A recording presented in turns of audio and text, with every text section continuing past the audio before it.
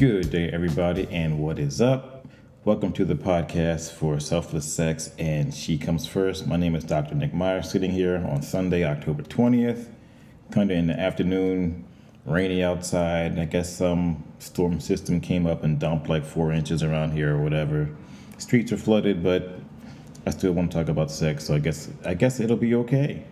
So once again, I have to say thank you for everyone sharing these podcasts with their friends and family, and definitely hitting that like button or giving me the thumbs up on whatever medium you are using to listen to this podcast on, be it Spotify, iTunes, YouTube, or whatever.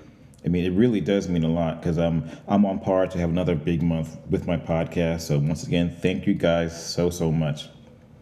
And on that note, today I just want to talk about something called the importance of touch and the importance of sexual touch.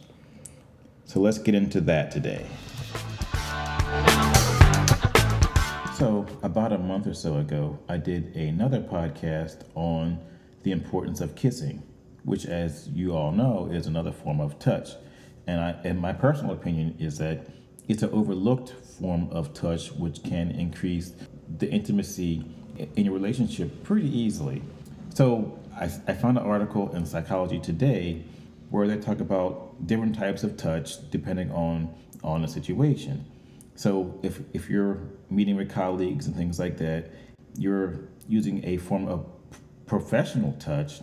You're probably just shaking hands and looking at each other in the eye as you're talking to show forms of respect and such on and so forth. You get that.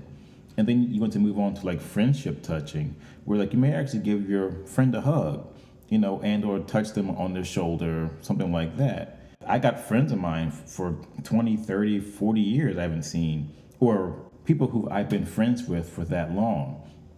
And of course I give them a hug. It's like, man, they're like family. You know what I'm saying? So yeah, of course there's that type of touching too.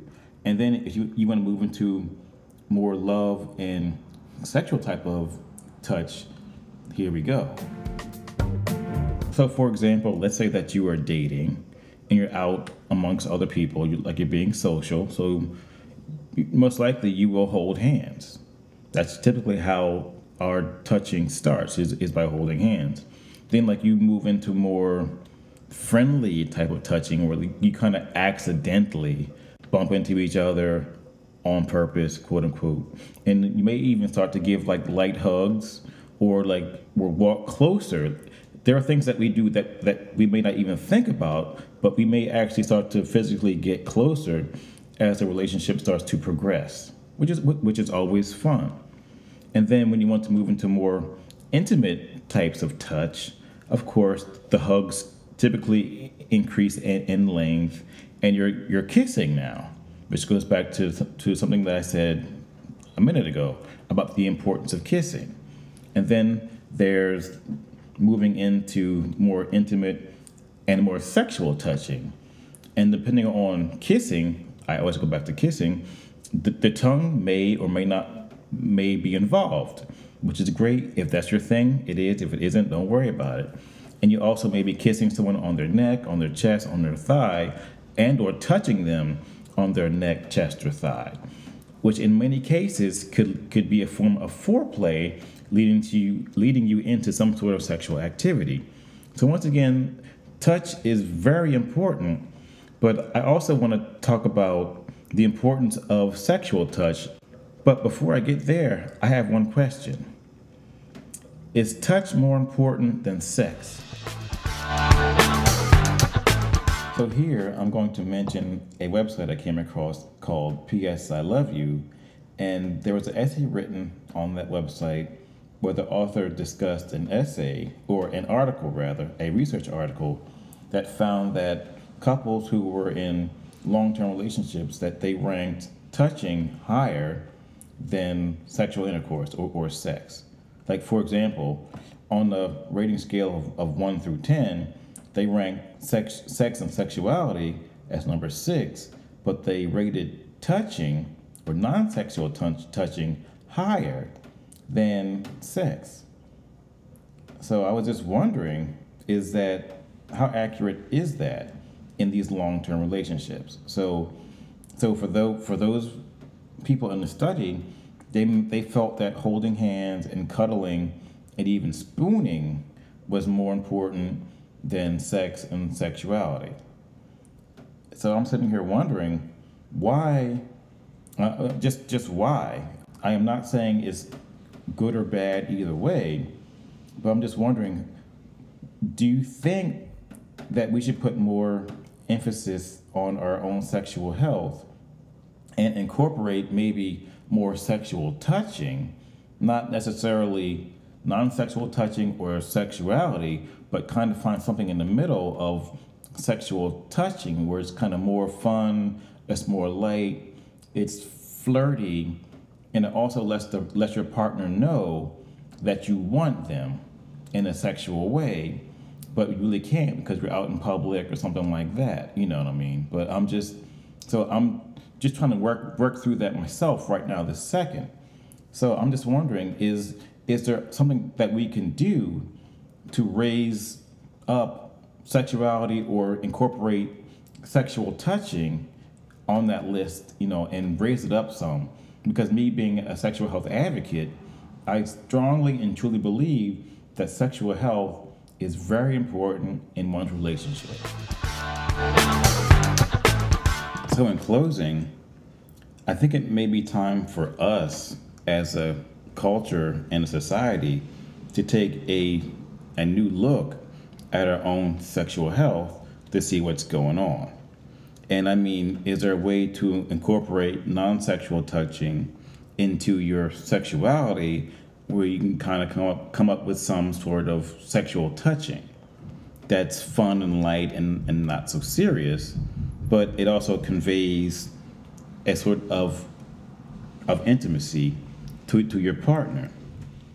And also, I want to add just a couple questions and some points here too. And going back to sexual health, my suggestion is to make your sexual health a priority again. Because if you think about it, on that list, it fell off to number 6. And maybe in your life, it could have been 7 or 8 or 10. I don't know. That's your relationship. I can't speak for you. But if it fell off down to 4 or 5 or 2 or 1, you may have to take a look in the mirror and ask yourself, why did it fall off? And what can you do to get it back up there again? And also, there's this. Speaking of sexual touching, what does sexual touching look like for you? And do you think your partner or partner would be open to it? And I have to say this, because I'm not going to get in trouble for you guys. It can be based on location. Because if you guys are out doing some sort of sexual touching and the cops are called, don't blame me. Well, Dr. Nick said we should be engaging in more sexual touching. Well, yeah, I said that, but I didn't say nothing about you blowing your man in public, causing a disturbance. No, I didn't say that. Don't blame me for shit. No, I didn't say that at all. What I'm saying is there is some common sense here. So if you're out in public, maybe you can just figure out something that works for you, that's cute, that's fun, and you won't end up in jail. That's what I'm trying to say. And also, maybe there's some sort of happy medium that you guys can find between the non-sexual touching and the sexual touching that's good for everybody.